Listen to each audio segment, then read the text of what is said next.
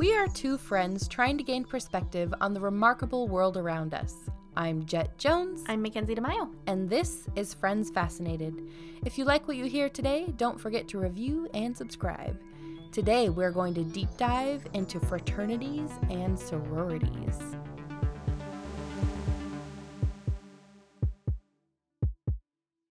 This week's fascinating fact comes from Russ Bashaw, and he says if you go south from Detroit in the USA, you end up in Canada. Which makes no sense, but also I guess I kind of knew Yes. that Canada dipped down into the US a little bit. Kind of does a little bit of wrapping around, but it's weird to think that any part of Canada could be south of the USA. Yeah, that's crazy. So, I've never been to Canada or Detroit. yes, same. Well, I've been to Canada, but not the middle of Canada anywhere, which Yeah. makes you wonder what the Midwest of Canada would be like. Weird. It'd be like the mid-southwest, though. Yeah. I don't know if people Weird. live in the Midwest, like the upper part. Oh, yeah. Good point, because their It's probably south is, really cold. their south is our upper. Yeah. Weird, except sometimes not. But not always. Woo woo. So thank you, Russ, Thanks, for Russ. contributing. Every episode will pick one fascinating fact to be read at the beginning of each episode. All you need to do to participate is email us at friendsfascinated@gmail.com, or you can DM us on Instagram.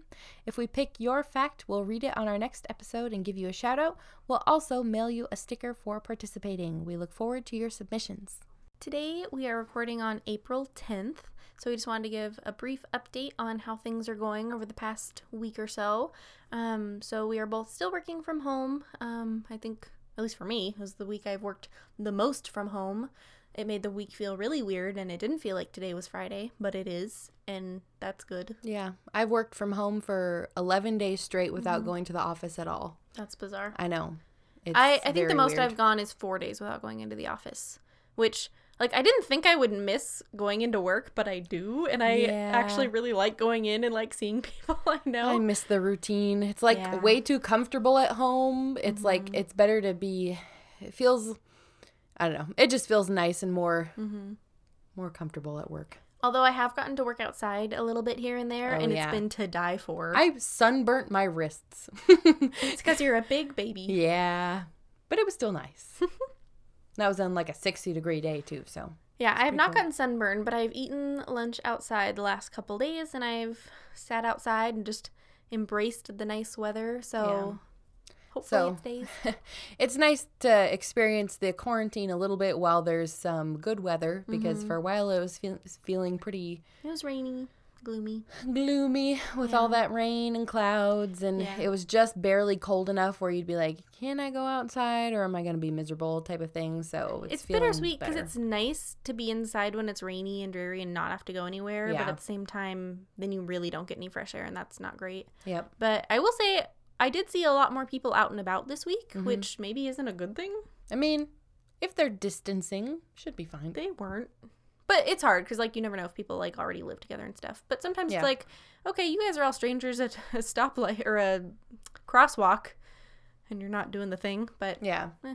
it is what it is. Yeah, it's a weird time. Plus, Yep. just to add some perspective, we are from a smaller town and we have like a way, way, way, way fewer cases. And We've people, had 12 confirmed cases, I Yeah. heard. yeah, so not too many. And a lot of the people, I don't think we've had any deaths. It's just No, people no. recovering from it. So it's good that we're all practicing, but I don't think it's quite as scary Yeah. where we're from. We're just all trying to be as smart about it as possible without like panicking too much. But Yeah. definitely everybody's like we said, we're working from home and trying to stay as safe as possible. But Yep. we just wanted to update you guys because we know it's a weird time and feel like it's nice to kind of record where we're at with all of this. Yeah, I think it's probably...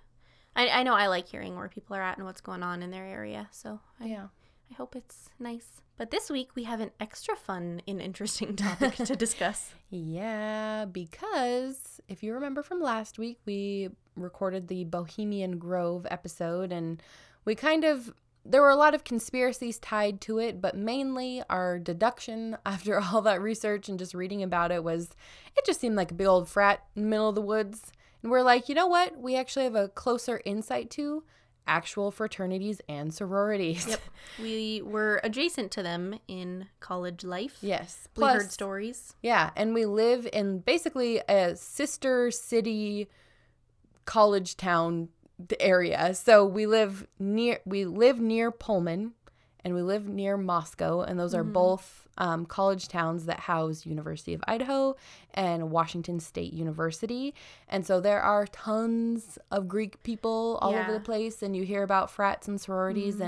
And I would imagine just being in such small towns, like, it gives people something to do. Oh, absolutely. Because I know not all colleges have sororities and fraternities or any type of Greek life. My sister-in-law goes to a college that doesn't have a Greek system, which, like, I think is actually pretty cool and could be really nice. It just depends on what you're interested in. But I know, like, a lot of people are very involved in Greek life here, and it's a big part of their identity, especially in college. But I know people that graduated and still talk about their Greek life days and stuff, so... Yeah, and my introduction to it actually came before I even came up to the University of Idaho at all, because where I came from, which is near the Boise Valley, which is about 6 hours away from the U of I campus, everybody labeled it as a party school, and it was because it had such an active Greek row, which Greek row just means basically a street where there's tons of Greek houses or sorority and fraternity houses. And turns out, I mean, I wasn't a traditional student. I came up to school with a very serious fiance. And well, I mean, you were traditional at first. Well, yeah. Like, except for the getting married during college part, you were traditional. Yeah, but I think, honestly, so my husband and I both came up to the University of Idaho together, and we were fiancés at the time, and he toured. Oh, that's true. I guess you were engaged. I forgot about that. Yeah. And he toured fraternities and I toured sororities because, frankly, I think I was even more interested than he was in the beginning to just, like, get a full view of what was going on. And I would argue it was mainly curiosity because I'm like, what is all this about? I get a peek into what a sorority house would be and that kind of stuff. Exactly. And the first time I ever toured the University of Idaho campus, I went with 3 of my best friends from high school. My mom took us all up to the campus to look at it together, and they were doing like a Greek life or sorority tours. And so we went on these tours, and actually one of my best friends at the time, her brother was in a fraternity at University of Idaho, and he had either a year left or was just about to graduate when we were touring. So they wouldn't be in college at the same time, but she knew what happened, at least what her brother told her about was happening in the frats. And so it's actually funny because she didn't really have much of a filter. Like, she's not one to kind of beat around the bush, I guess. When we were on one of the tours, at the very, very end, so mind you, I'm with my mom and 3 of my friends, and at the end of the tour, she kind of like, I wouldn't say like pulls her aside, but like kind of waits till we're a little bit more alone with her. And like so the sororities are huge mansions full of like these different rooms where people stay, but there's also like big kitchens and fancy like group bathrooms and all sorts of things. And at the end of the tour, we were in one of the bathrooms, I think, and I think we were a little bit ahead of the other group who was touring. And my friend leaned over to this, and I'm pretty sure she was like, I don't know what you would call it, just like one of the main older people in the sorority. Upperclassmen. Yeah.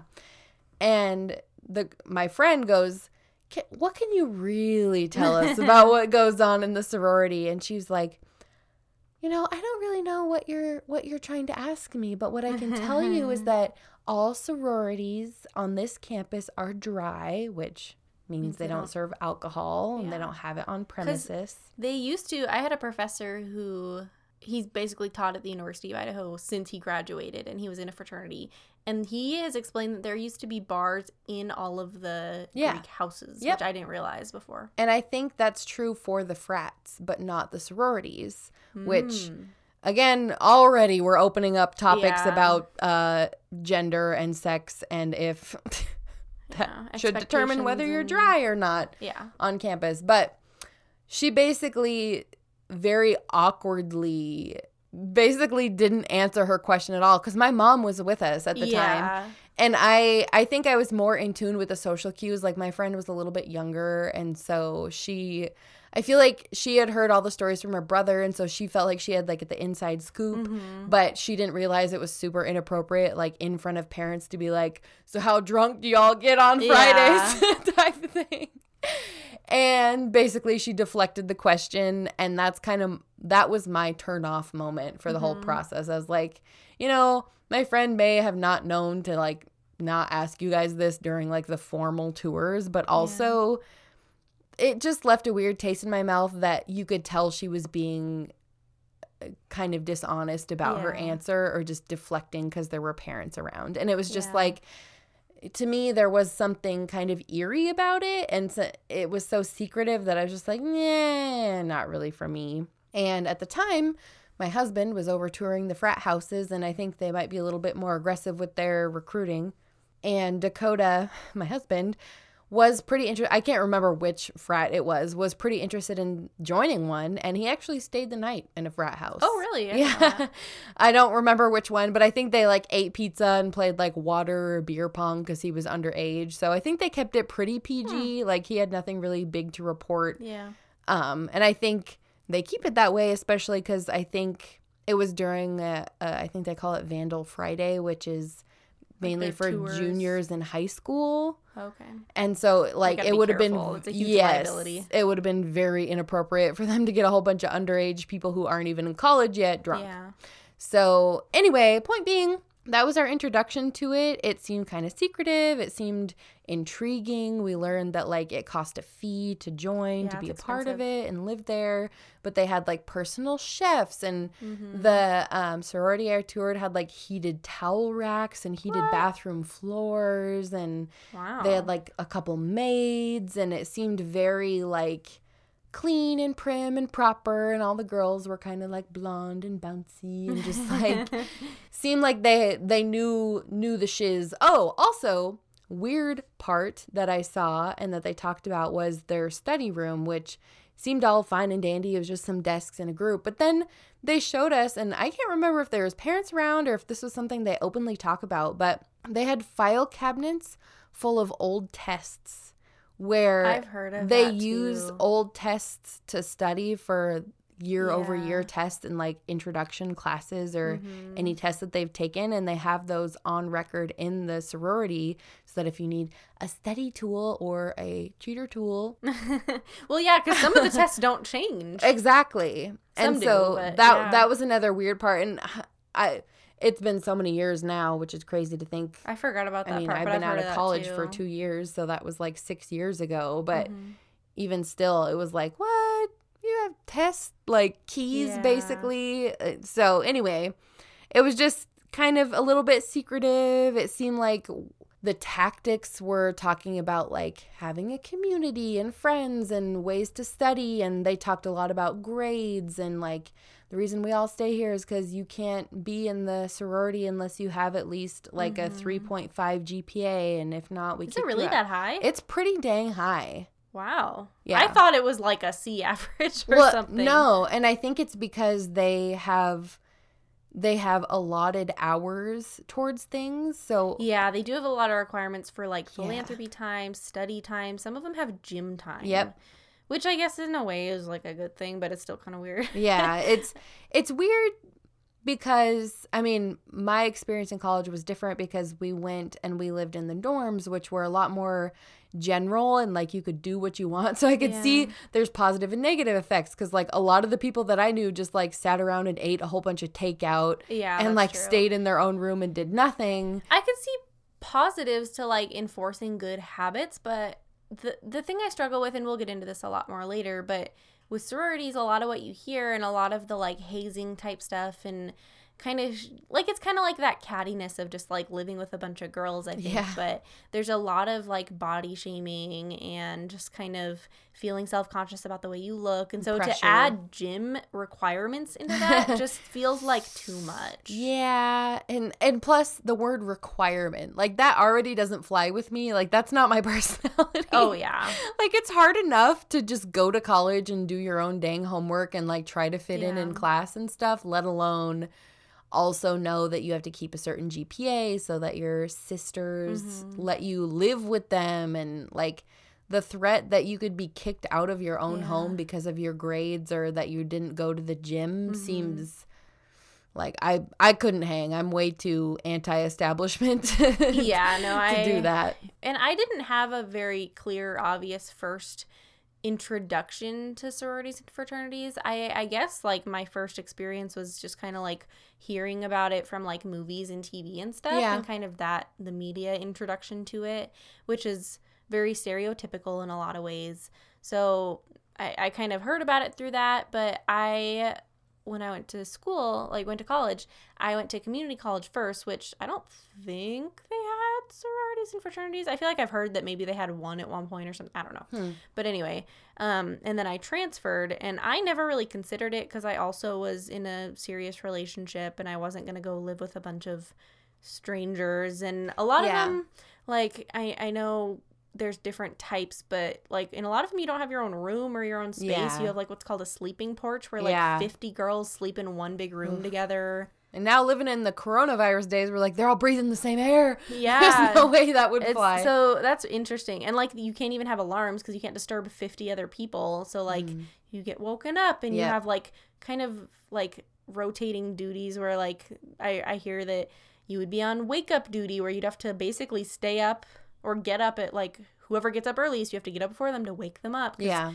You have to like gently wake people up so you don't disturb the whole room, and just interesting things, which in a sorority, like it's one thing to have a bunch of girls living together, but I would imagine like it's gonna let's be be quite the honest, mixed it's like bag. teenage boys and a fraternity, it's gotta smell bad and be a big mess. Like, yeah. I don't know. Yeah, I mean, I know myself between the ages of 18 and 22, like, I was just trying to do my homework and live my life. I wasn't keeping my health or cleanliness in mind. I was just it like, wasn't a priority. I'm existing and I'm doing my best and I'm not too worried about it type of thing. So Yeah, so I never really even had a good opportunity to consider going through that lifestyle.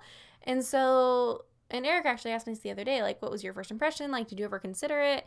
And I would say I didn't. But if I, for example, went to college with friends that I was close to and they were going to do it, I probably would have hopped on the bandwagon and at least looked into it.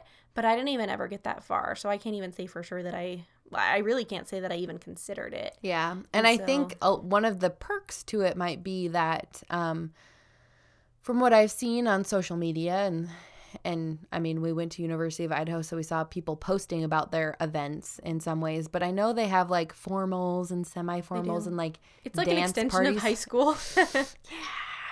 And one of the things that was a really big turnoff for me as well was that like you would get assigned a date to go to the dance to. Oh. And me and my husband were like, I guess we were fiancés at the time. We're like, we're not really there to go meet people at parties. We are wanting to hang out with each other all the time. Well, and I've heard a lot about like so my understanding of Greek life is that you have your house and then you have like a brother or sister house that you spend a lot of time with, and it's kind of expected that like if you're hanging out with guys, they're from your brother house, but it's not like a sibling relationship. It's like if you're dating someone, there's a good chance that they're in that other like house. And so it would be very strange. And so basically in this episode, we are going to talk about a lot of the kind of over-the-top situations and cover some of the history. Mackenzie's going to cover sororities a little bit more and kind of go in depth with like timelines and histories and those sorts of things. And I covered fraternities, which... boys. What is going on? And so I got a lot of like juicy deets on that, but we wanted to add the caveat that some people did have like really positive experiences from joining these groups, and we're not bashing anybody. If you had a good time, like even DM us and like email us and let us know. I'd love to hear some really awesome positive stories. Yeah, if you have some great outcomes from your experiences in these groups, so be it. We'd love to hear about it. But today we're going to mainly talk about some of the elusive or like secrets or the things you don't hear about. The things that us normal people, loosely termed people not in Greek life, are curious about because of the secrecy involved. And that was my first impression of the sorority I toured, was like, y'all are keeping secrets. This is shady. I'm out. Yeah. Where it very well could be like you all sit in a circle and sing Kumbaya, and you want to keep it a secret and like have it be your thing and not my thing because I'm just a plain Jane and you're a sorority girl. Yeah. It's like a bonding thing. Yeah. So that's totally cool, but that's not what we're covering today. Yeah, that you don't hear about that stuff because that's not, I guess, the most interesting. Exactly. So, yeah, and I will say I've known people who, because I used to work in recruiting, and a lot of people go into recruiting because they were involved in sorority recruiting in college. And to identify, you're talking about human resources, recruiting for a company. I worked as a recruiter to hire people in open positions. Yes. And I helped hire recruiters and recruiting interns.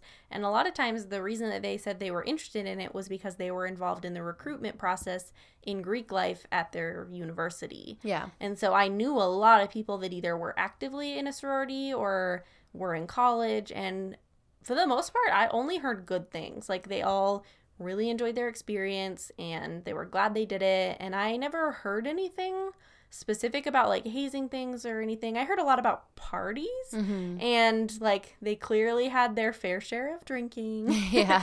And so, and I know they had like the formals and the events and things. And so there was a lot of that, and I specifically reached out to one of my friends that I went to school with that was in a sorority, and she said that she didn't really know of anything crazy that happened, at least not in her sorority, and she had a really good experience and was glad she did it. But, you know, you also hear about people that, like, drop out after the first week because of the crazy things that happen. And to be fair, another note for everybody, it's clear that we were not in the Greek life at all, but also it extends to the point where we have never even set foot in a frat or sorority party before, which we probably could have weaseled our way into in college, but we never, it just never happened. So just know we have none of the perspective. Yeah. It's so outside looking in, like secret world type scenario that we're just trying to pick it apart. Mm-hmm. Yep. Yeah. So I did want to go through some of the history of sororities and fraternities. Well, mainly sororities. Jet has more on fraternities. So for anyone who may not be very familiar with the system, basically fraternities and sororities are part of what's called the Greek Letter Organization, or the GLOs. Basically, it's social organizations at college. And so they're fairly formal, though. Like, a lot of times it includes living in their sorority house, and you go through this formal pledging process to be essentially accepted. So these are prominent in the U.S., Canada, and the Philippines. And then they're a little bit less common, but still exist in other countries as well. And some countries, like Germany, for example, have other versions that have different names and likely different policies and organizations associated with them. Most commonly, membership happens during undergrad, university, or college experience, and then a lot of people do continue being members for life, and they're not considered an active member, they're an alumni member, but that means that they can still vote in decisions around their sorority and fraternity, which to me is insane. Like, why are you still invested in this? But I guess if it was 4 years of your very, like, influential years in your life, I can see why you want to be involved and have that, like, make decisions about that and how that affects other people going through that later on. I've seen that in movies, and I've also, I feel like I've heard this in real life where someone says, my mom was a Gamma Phi, so I'm going to rush Gamma Phi or something like that. Oh, that's totally true. It's like a family lineage. Mm-hmm. Well, those are called legacies. Yeah. Yeah, which was something I was going to mention later. Yeah, if there's someone who their kids or their siblings or someone rushes the same house, they're considered a legacy, and they actually do get priority. It's like a weird, like, kind of nepotism thing where, like, you're not guaranteed, like, being admitted to it, but it definitely helps, which is weird. See, I'm already going to say it. This is the part that kind of, there's a vibe to sororities and fraternities to me that seems very privileged. Oh, and totally. At a certain point, I mean, okay, you could say lots of things about privilege if the person has already made it to college. Paying extra to be a part of it. And then paying extra to be a part of it and then becoming a part of it. But there's something so, I think I read a comment on one of the forums that I was researching on about fraternities, and someone basically said, fraternities are for privileged and gangs are for the poor. Oh. And it's kind of this, that's interesting. Yeah, this affiliation of gathering together and having a label to you and like a power in numbers and like with a name to your group that adds power behind who you are. That is very eerie to me in both forms. Like one is like white collar crime versus not, you know what I mean? Not accusing anybody of anything. Blind following where it's like, maybe I don't know you that well, but I live and die by this agreement to be in this group and abide by the same rules, and we're in it together. And if you think of it as like, let's say there's a gang member who was raised in it and became into adulthood and was one of the leaders in the gang and then retired from the gang, and their son wants to join the gang or daughter or whatever, like that's a big lineage and there's a lot to do with that, and they would probably have priority too. And true. It's the same thing with Greek life, or that's just because really you have it, instead of colors, maybe it's letters or what they're called, and I don't know too much about Latin or how they pick their names. In either sense.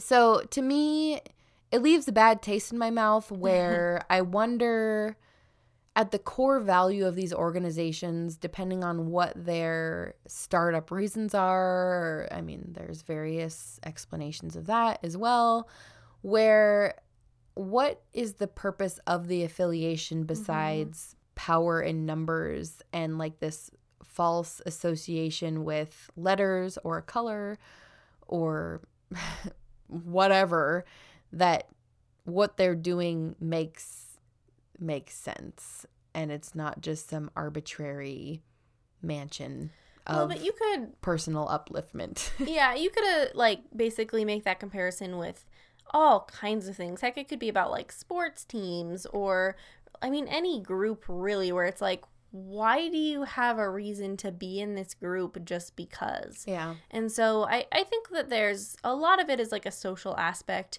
And I'm sure for a lot of people going to college, especially if you don't know anyone, it's kind of a way of formally and, you know, for sure being able to meet people and have something in common and make those bonds. And so for some people, I think maybe they're more comfortable going through a process where they know they're going to make memories and it's going to be worthwhile and all of this. And for some people, they probably think like, oh, this is going to be so much better than the dorms. It's going to be nicer. The meals are going to be better. Like, I could see a lot of potential reasons for it. It just depends on the person probably. Yeah. And so, and I'll get into some of the like potential reasons why there's benefits to it. But that is a very interesting comparison for sure. Yeah. And just to touch on some of the history from fraternities or just groups like this in general, this has gone back as far as like ancient goddess and like gods and religions back in like the Greek days. So like way back. Sororities do not. This is just the concept though. So, and it also over time, of course, was affiliated with religion and well, basically the word fraternity means like a brotherhood of fraternal, like friendly, like a group of guys kind of like a brotherhood. Yeah. And they come together on some sort of commonality, whether it's religion or education or common interest.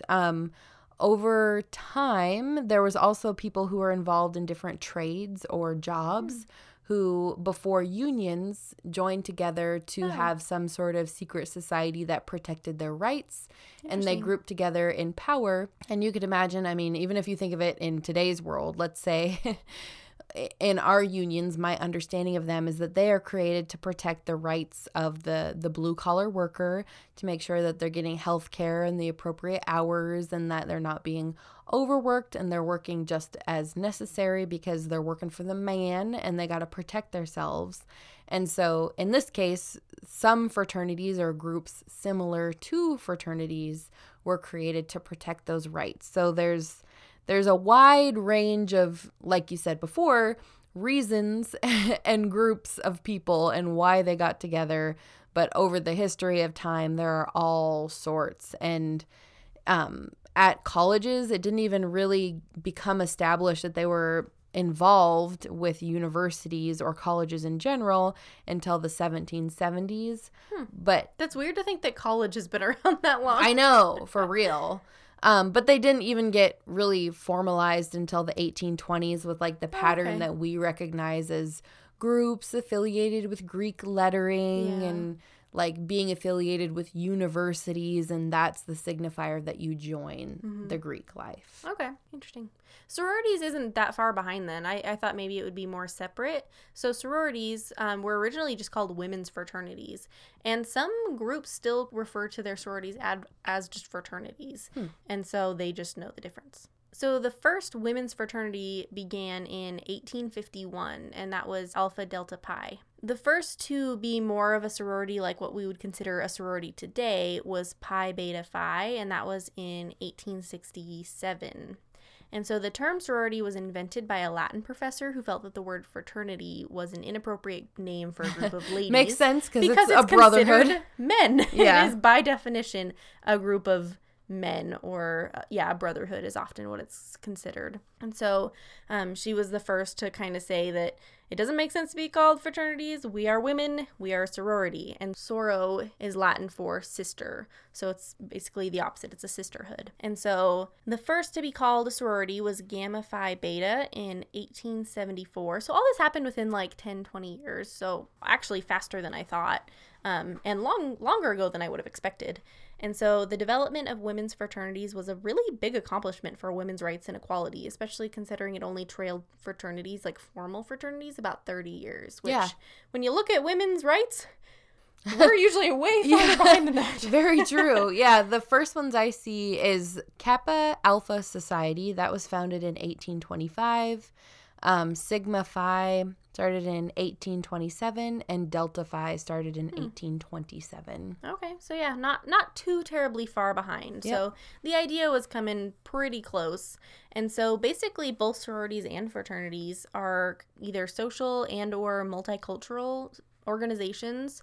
And so those are kind of potential reasons. So multicultural is more likely going to be a group of people that maybe have a similar background and have that in common. And then social sororities, I would say, is probably more commonly what we know and maybe more common today. Yep. But both exist at over 650 college campuses. And that's quite a bit. And that, my understanding is that's primarily in the U.S. And so this all stems from the National Pan-Hellenic Conference, the NPC, which is an umbrella organization for 26 national and international sororities specifically. So that was founded in 1902, and it's one of the oldest and largest women's membership organizations. So it represents more than 4 million women at 655 college campuses and 4,500 local alumni chapters in the U.S. and Canada. That's a lot of ladies. Yeah, I don't know how I feel about that. Yeah, it's a lot. It's a lot to think about. And so basically looking at sororities and fraternities, like the most common elements that kind of play into this, they are around for different organizations and purposes and whatever. But the main elements are secrecy is like number one. Like it's basically, well, I think it technically is a secret society, although the identification of members is not typically a secret. Yeah. Single sex membership is usually next on the list of most common. It's usually either men or women. And then the selection of new members is through a vetting and probationary period. So it's a 2-part process where you basically have to be accepted twice, which really sucks. We'll get into that. And then the ownership and occupancy of the residential property is basically it's owned by the members and lived in by the members, whether past or present.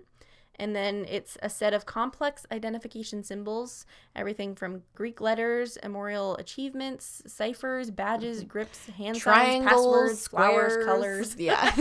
So all kinds of potential either secret or not so secret things that kind of make you a member of this group. You kind of have the inside scoop on what's going on. It's so strange. Like outside looking in, just someone in a sorority or fraternity could not imagine how our head spins with just like, what?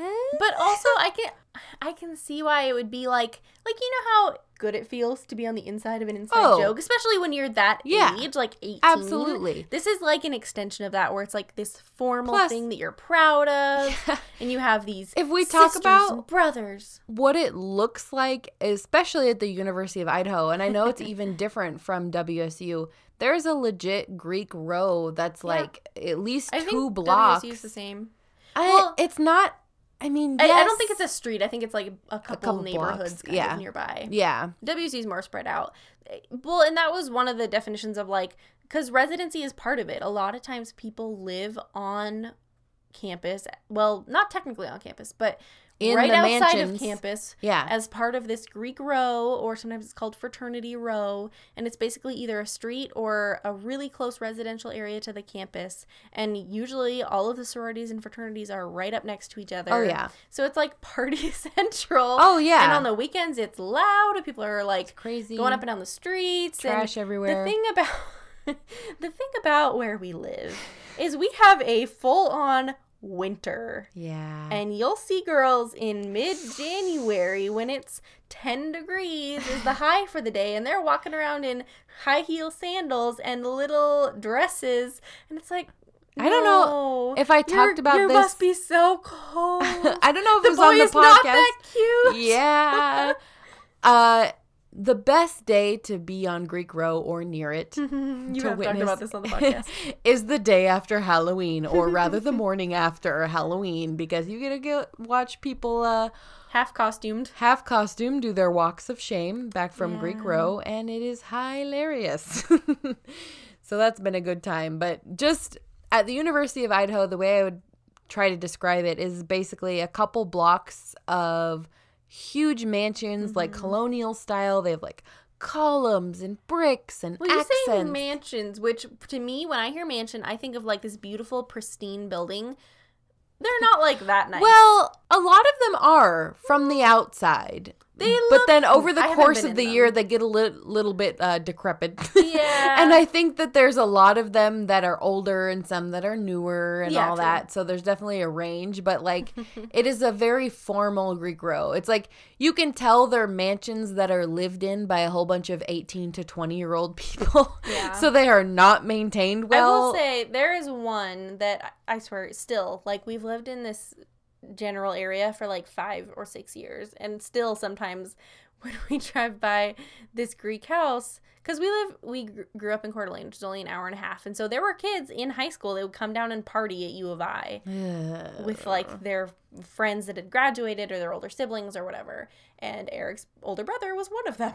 So he would always point out, and every now and then he still will, this Greek house that he would say, oh, that's the house that my brother would come and party at. And it was like notoriously like the party house of U of I. Yep. So, yeah. There's all sorts of sayings too. I think the one that I heard, so there's a sorority called Tri Delta, and something I always heard freshman year, and I can nor confirm nor deny whether this is true, but people said if you can't find a girlfriend, try Delta, or maybe something a little bit more raunchy than that. Like if you can't find someone to spend the night with, try Delta, because they're Delta. Yeah, they were kind of known, and I don't know how much some of this like crosses different universities or not. I feel like I've heard this isn't just a U of I thing, but I think some have a reputation for whether or not they're more partiers or they're more like the straight A kind of people, or and there are some like there's religious, or I guess probably religious Greek houses.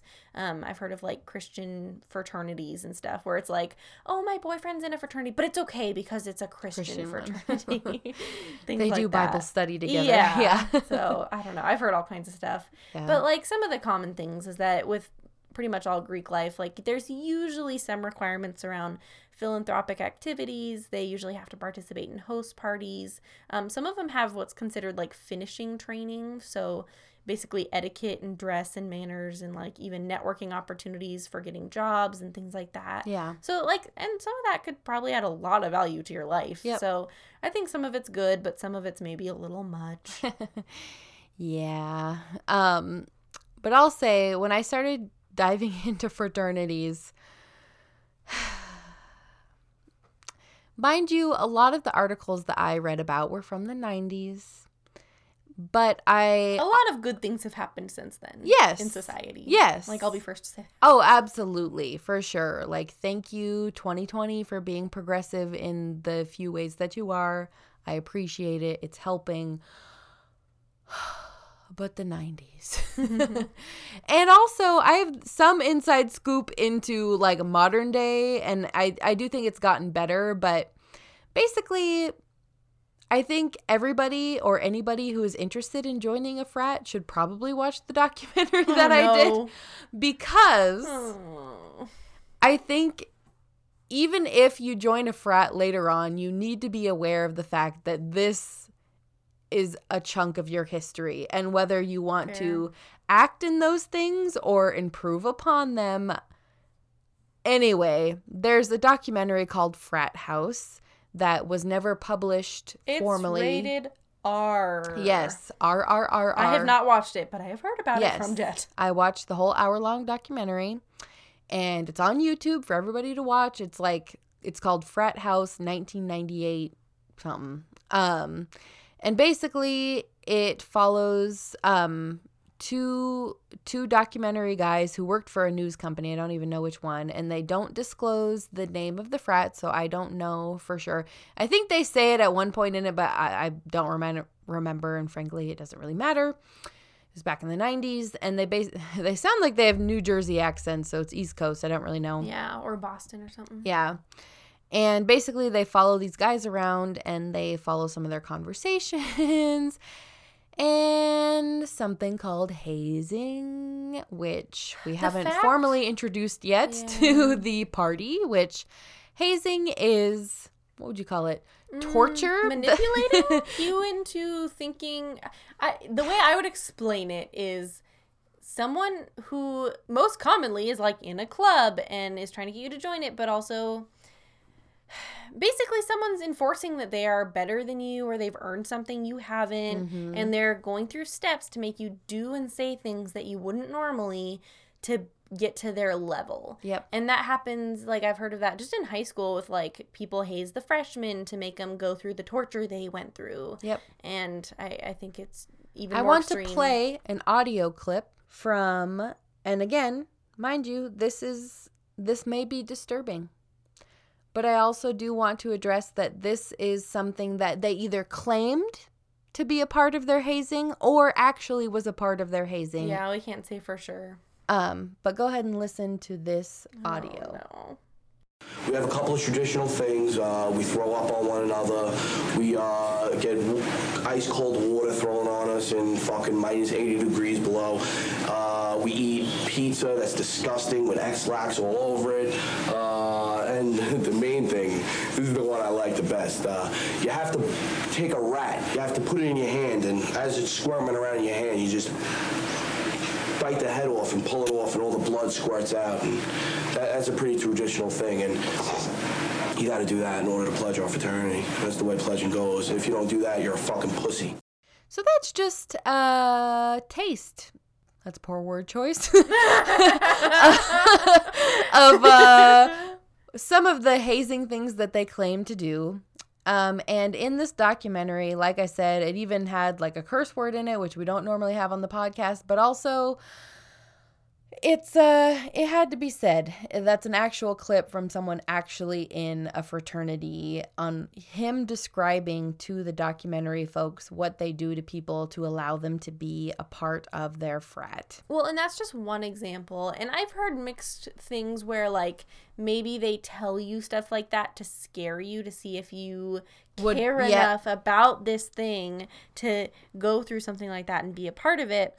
And part of me thinks, like, Like, yeah, I get it. You want your people to be dedicated, but at the same time, do you really want people that are so disturbing that they're willing to bite the head off of a live rat?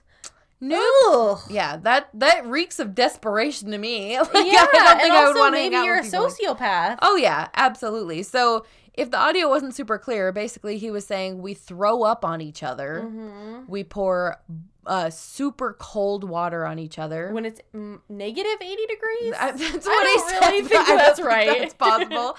And then, what was X-Lax on pizza, which if you didn't know, that's a laxative. And if he says it's all over pizza, it means they're eating... It's probably way more than laxative pizza. Yes, very not healthy. And biting the head off a rat, like you mentioned. A live one. And that so, makes me want to throw up. And this documentary, guys, it's real. I watched the entire thing start to finish I could now. Not have after what you've told me. And a lot of it is real. And again, the documentary was filmed in 1998. I think there's been a lot of changes since then. But the reason why I would argue that if you choose to rush into a frat or be a part of one is that you see that part, because that's what all the other people in the world may know about your frat. And if you have that on your resume, that may be associated to you for all you know. And that's one thing that I did want to touch on is that it's interesting because a lot, like, okay, you go to college to get a job at the end. You don't, okay, yeah, some people probably just go because they can, because it's fun, and because it delays them having to grow up for 4 more years. Sure. But most people go because they want to get a better job at the end of the 4 years, and they want to make more money and all that. And so there's two sides to this, like, coin where maybe you didn't join a sorority or fraternity, and maybe you don't have as many ins, maybe you didn't get tests to cheat off of or study off of and all that. But yeah, maybe you don't have as many networking opportunities at the end. For me, that was fine. For some people, maybe they want those opportunities. And both ways is okay. But there's also the part where maybe you did go through a sorority and a fraternity or a fraternity, and whether or not you went through this experience, whether or not you were someone who like used tests to cheat and who did awful hazing rituals and forced people to drink and party and like all these terrible, basically torture things. Well, like that's the stereotype. It is. I'm not saying anyone did that, but you have to be aware that us outside folk wonder. People, think of. And so, maybe the people that are hiring you were in a sorority and a fraternity and they don't think anything of it. They think you're a stand-up person. That's great. But maybe they don't really know and they think like, I don't want some partier in my company. Yep. So you have to be aware of some of those associations that just having that on your resume can have. And so it's hard. I can see pros and cons either way. Yep. But those stereotypes are absolutely out there, especially for fraternities. Yep. And frankly, some of these things are still happening to this day. Of course, I think they've cracked down a lot, but there's no way it's all gone. Yes, they're hidden behind a wall of secrecy that has this exclusivity to it that none of us can really be sure. A lot of universities have actually banned fraternities at all or sororities at all or any Greek life because of the things that have happened.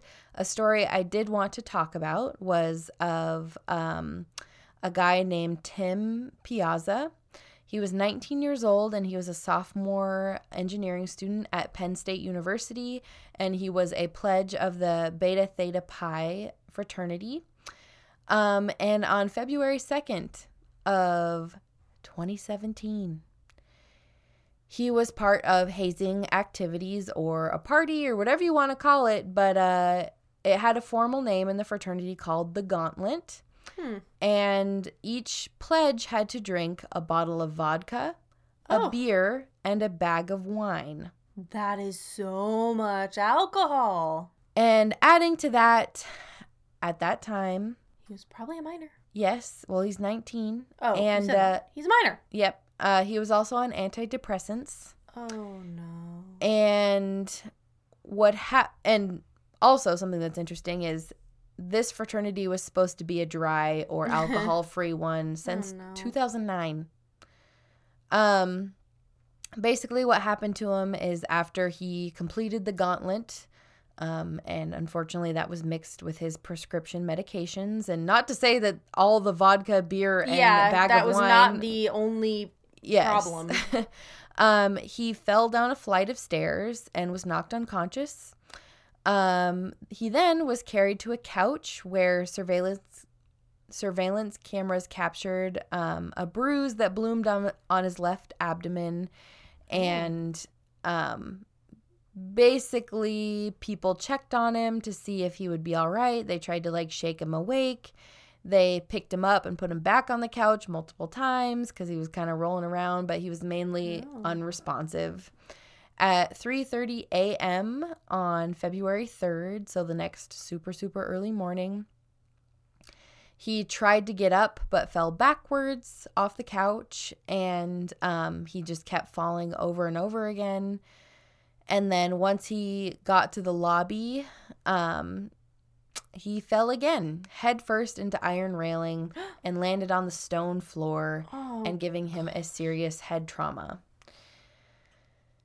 And basically what we can conclude from the night and morning is that he got up, fell, got up, fell, got up, fell, got up, fell, got up, fell, so many times after being drunk out of his mind and delusional from his prescription medication and the cocktail that he had spinning around in him, that he was not doing well. And his brothers or fraternity mates basically were texting within themselves, basically saying, hey, what's happening to this guy? He's not doing well.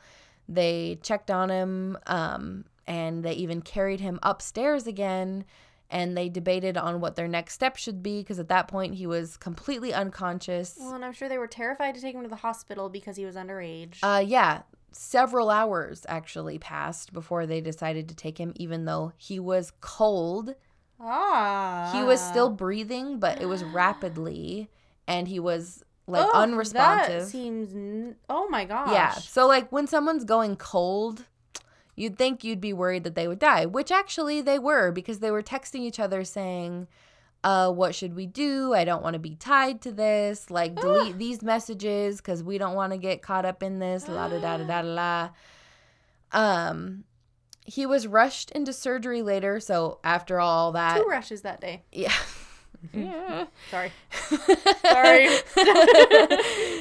Basically, eventually they called the ambulance and they brought him to a hospital, and they figured out he has a ruptured spleen, and he was in shock, and his brain was swollen to the point that roughly half of his skull had to be removed to relieve the pressure.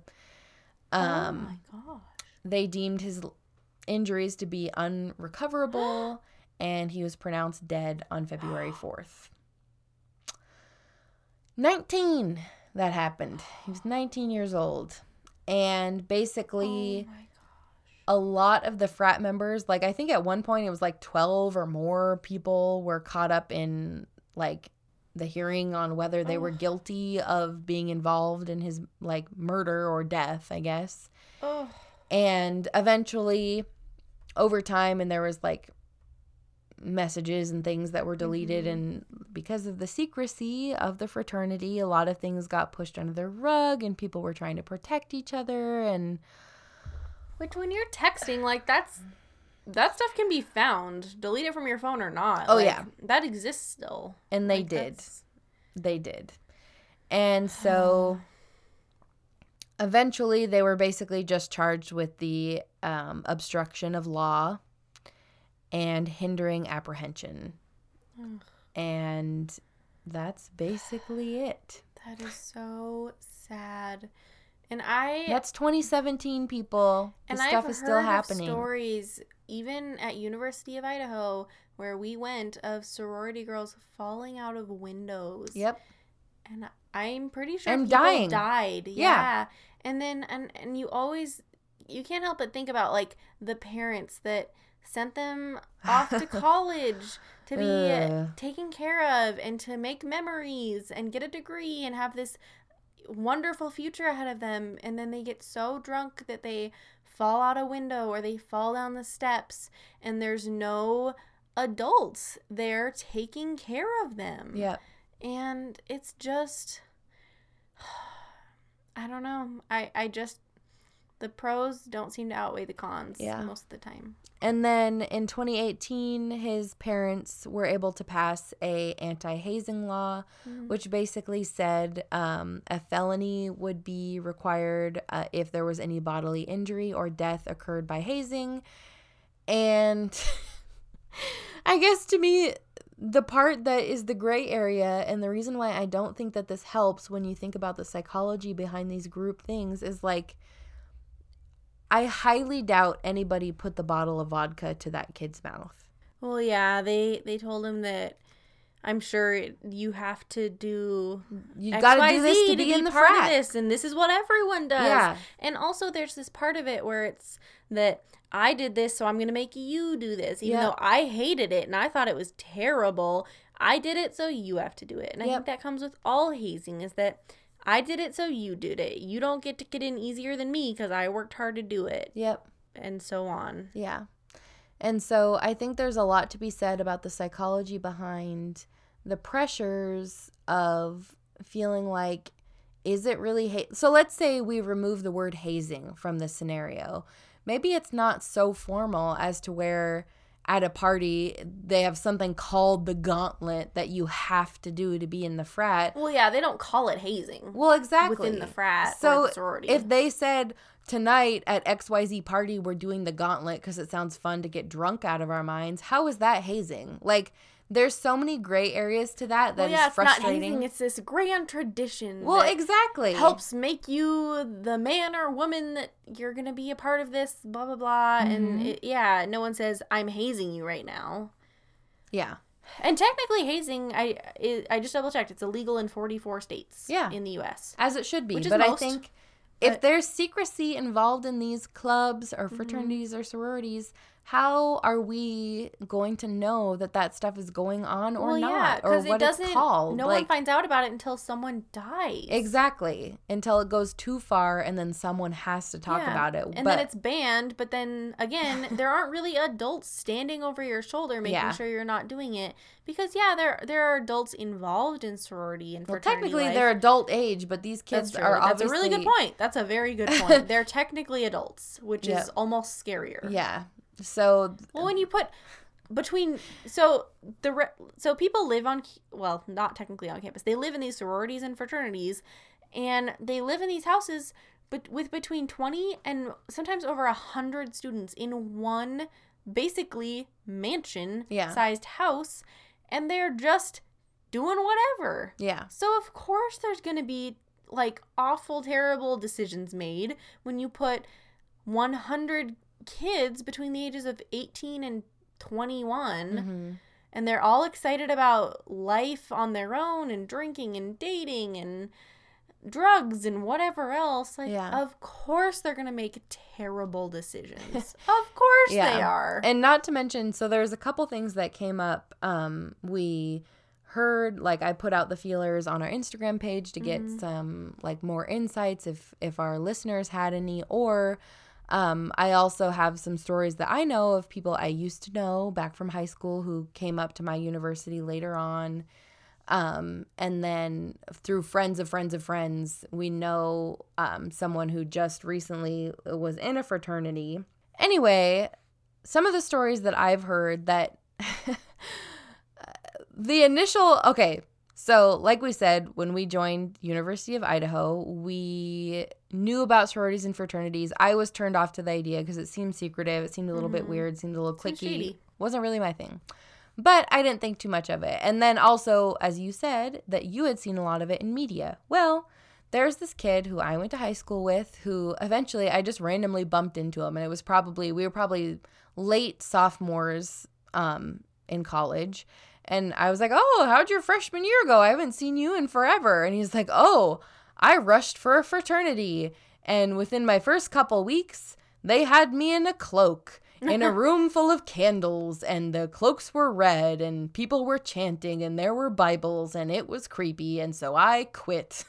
And this Which, kid... like, a normal, sane person would do, but for some people, they're so ready for it that Yeah. they don't even think twice about it. I know, and how is that not a form of, like, psychological torture or I hazing? think it should be considered one. If it isn't formally, it should be. Exactly. And a lot of the origins, from what we've seen, are religious or group-based, where they're trying to, like, get all on the same level. And part of me feels like this is all psychology. All they're trying to do is make you feel so weirded out by yourself that you did the thing that you would keep it a secret too. And but that's also the... you bonded with them, so you're forever, like, you have this bond, like, this relationship with people because you all went through the same crazy crap that you put each other through, and then you put other younger people through, and it's a mess.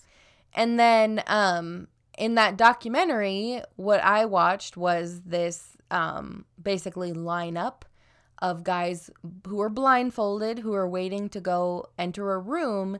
And every time the guy entered a room, you'd hear this blood-curdling scream come from the room. Yeah, like a horror house, like terrifying torture. And basically what they were telling each pledge was that if you enter that room, you are going to be branded with a coat hanger with our... insignia or whatever you want to call it. And I don't think they were actually doing it. But like I said, would it be considered hazing if they're not actually doing it, but they're standing in line? But they're psychologically torturing you because you think you're going to be tortured. Yeah, and one by one, each guy is going through the line. They're going in that room and they're screaming. And they didn't film in the room, so I don't know if they were actually getting branded or what, but they were saying they weren't actually branding people. And that was in 1998. Well, recently, I have sources who have informed me that similar psychological practices are continuing to happen.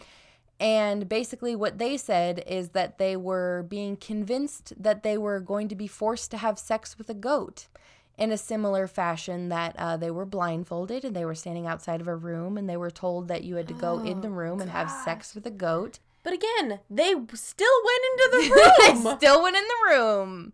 They still did. They were willing. And that is 2020, folks. Those the people they want in their fraternity are the ones that are going to have sex with the goat. Yep. Why is that the best? No. So, okay. And then on top of all of this, I want to label this as all, like, this is a thing in the past. This was happening in 1998. That was, like, 22 years ago. It's not that big of a deal.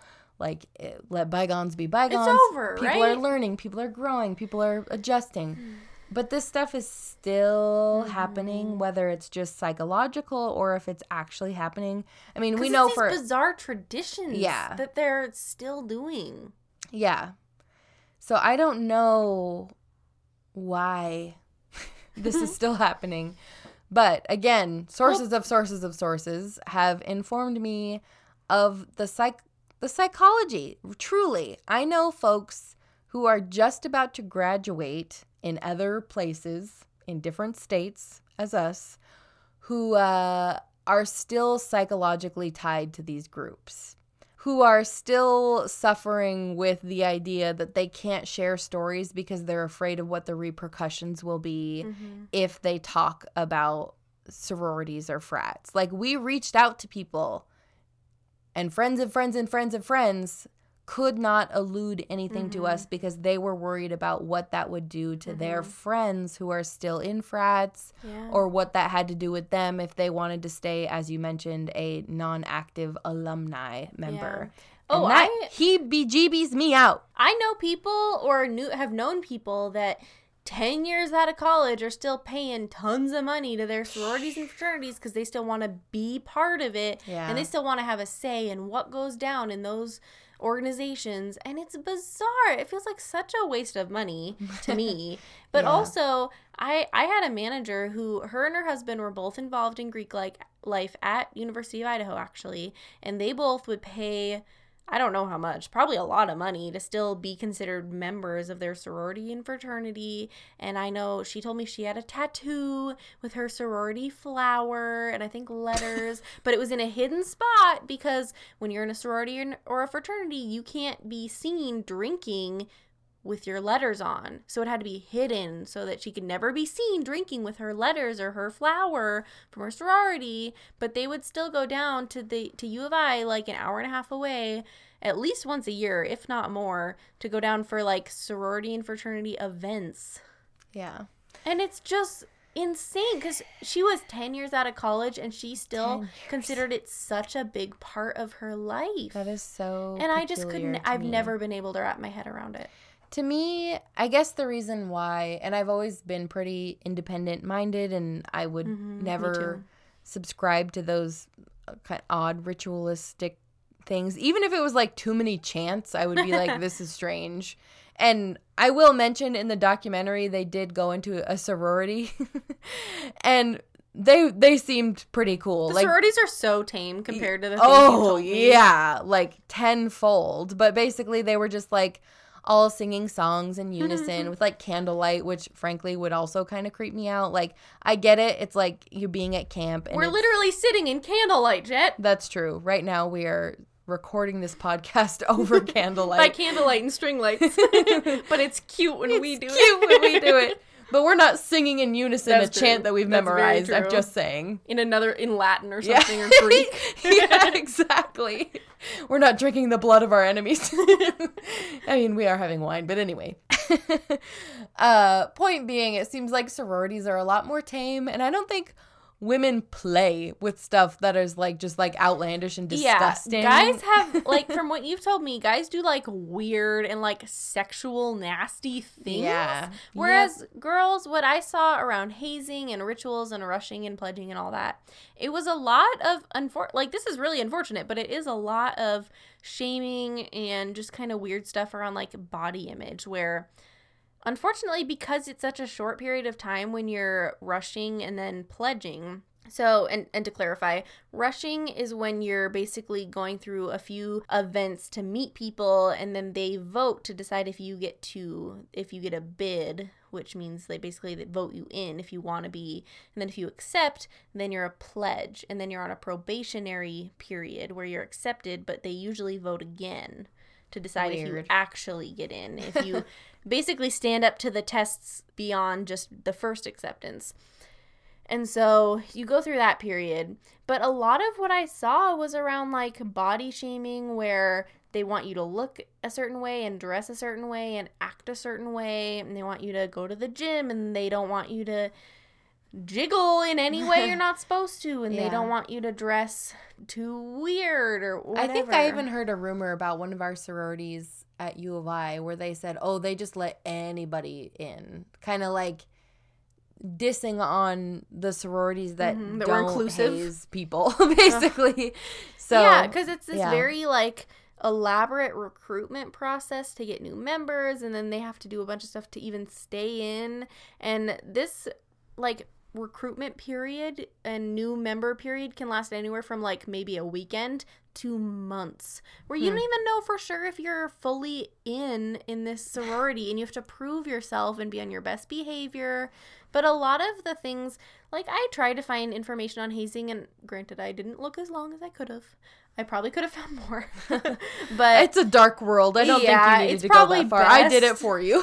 Yeah. So I didn't see anything too terribly crazy, but stuff where basically you were shamed if you were overweight, or they wouldn't let in people that they considered to be like ugly, and they were very picky about what you looked like, and the shame really came around the way you looked, which is so sad, but in a weird way it's better than being branded and told you might have to have sex with a goat. Like, yes, it's so much better than that, but both are still so manipulative and so psychologically torturous. Here's what the men are trying to achieve from what they're doing.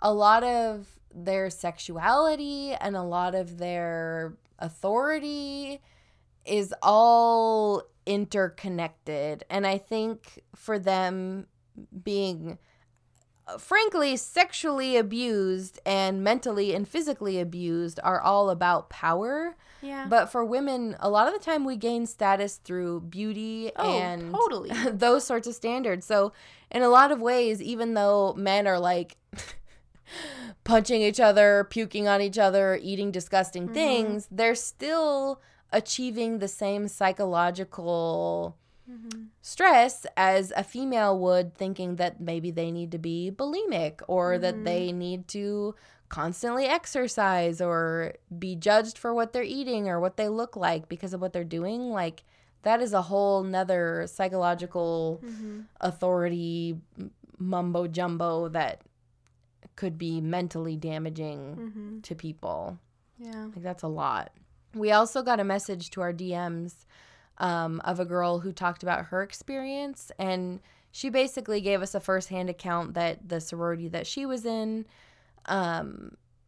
something weird happened where when they came down for one of their sorority events, she was dressed in an outfit that the sorority didn't approve of, and they basically laughed at her and told her that she needed to change, or her friend needed to change. And her friend went back to her room, changed, came back down, and without being told what was wrong with her outfit, they basically said it wasn't appropriate, she needed to change. And this happened 3 times, and each time that the girl left the room, this whole sorority was basically laughing at her and gossiping about her and her body and all that, what she was That's wearing. so disgusting. Especially, like, at least tell the poor girl what you want her to change. Yeah. And so it sounds like those are the differences where it's all kumbaya with the girls until maybe you're not looking the way they think you should be, or it's very, like, underhanded the way that they're like, oh, we're so close, we're best friends, we love each other. Oh my gosh, you look like an ugly slut. Yeah. Like, fix it. Yeah. Which, I mean, I don't know where you would put the value in, because, like, you and I had serious relationships going on at that point, so a lot of our value or our achievement happened from those relationships and those successes or whatever happened with those. And I could see why there would be a yearning to have that sort of, the adverse of that. So let's say you have a big group of friends and maybe they're all pretty surface level, but it would feel pretty dang cool to feel accepted over time. Yeah. With a whole bunch of really pretty women that you feel like you fit in with. Like, I could very much enjoy that. It's hard to get on the inside and Yeah. to, like, feel accepted. Once you do, it must be a huge deal and a huge point of pride for you. So I can see why, especially if you're getting to that point, it'd be really hard to walk away. And heck, same with a fraternity. If you did all these ridiculous things, it would feel like it was for nothing if you just walked away in the end because of one last weird thing that they asked you to do. You kind of, like, work up to that point where it's like, I've done all this other stuff, I might as well do this last thing, and then I'm in. Yep, very much so. So definitely a lot of psychology tied into that. Again, wasn't for me. It seems like frats went pretty hard. Yeah. Sounds like they still are in some ways. I mean, we heard of the elephant walk. Oh, no. Do I want to describe this? No. Maybe. Well, Go for it. you know, how about this? Everybody just Urban Dictionary. Elephant walk. No photos, just to be safe. We didn't look at photos. We did not look at recommend photos. You don't. I mean, I don't even know if photos exist because they're I so hope secretive. not. But I'll tell you, this was this thought, I had never even heard of it until a literal frat boy told us about something called the elephant walk. And I was like, huh? And I had no idea what it was. So I looked it was up. better off not knowing. Yep. And now you know. Stuff like that exists. It does. And it's spooky. Yeah. And you could not, like, imagine outside looking in, guys. If you are in a sorority or fraternity, I bet there are outliers, or maybe there's a majority of they have sororities to have some and idea, fraternities. right? Yeah, where crazy it everything is good. People do hold hands. People cry together. People talk. People eat. There people must be some of the do most grades. wholesome sororities and fraternities ever. We just don't hear about those. Yeah, and you have to imagine, if there's secrecy involved, there's going to be speculation, and we're going to have to fill in the gaps. And we know some of these cases are true, and we know it's still happening. Well, yeah, you don't come up with an elephant walk out of nowhere. Yeah. And, Yeah. like, there's just forums upon forums and chat rooms upon chat rooms about what y'all do in the sororities and fraternities. And our brains are swirling. And it is scary, but it is also very interesting. But you cannot expect us to not wonder what is going on and why. So maybe one day me and Mackenzie will sneak into a frat party and... We're getting real close to the end of that timeline where that can happen.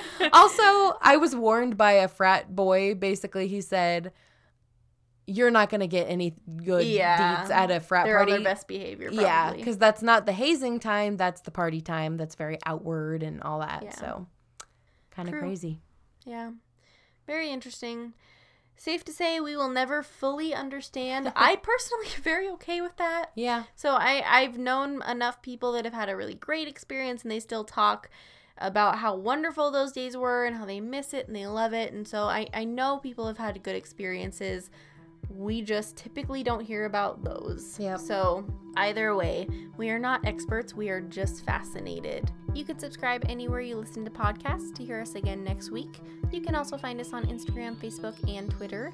If you have information to add to this week's topic or a fascinating fact that you would like to share to be featured at the beginning of a future episode, you can email us at friendsfascinated@gmail.com. We can't wait to blow your mind with more curiosities next week. You've just listened to another episode of Friends Fascinated.